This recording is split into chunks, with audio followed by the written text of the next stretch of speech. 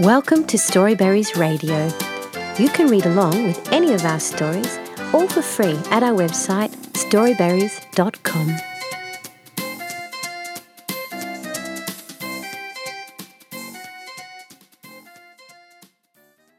The Miller, His Son and Their Ass by Hamilton Wright Mabie, Edward Everett Hale and William Byron Forbush. Once upon a time there was a miller who lived in a little house beside his mill. All day long he worked hard, but at night he went home to his wife and his little boy. One day this miller made up his mind that he would take his ass to the fair and sell it. So he and his boy said farewell to the dame and started off. They had not gone far when they met a number of girls coming from the town. "Look," said one of them, "did you ever see such stupid fellows? They are walking when one of them might be riding." When the miller heard this, he bade the boy get up on the ass while he tramped along merrily by its side. Soon they came to a number of old men standing by the side of the road, talking together.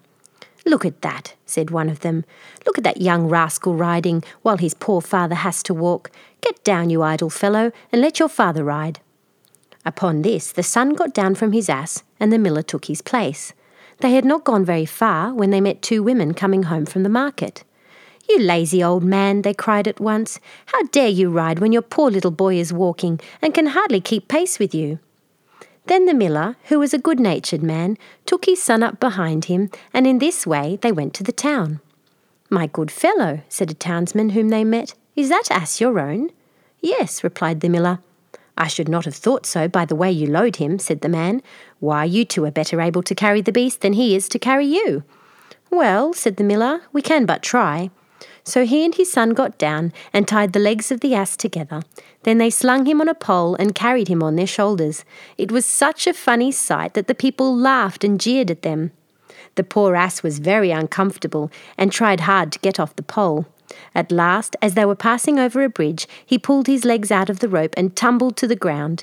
He was so frightened that he jumped off the bridge into the river and was drowned. The end. Thank you for reading with Storyberries.com. Free stories for kids.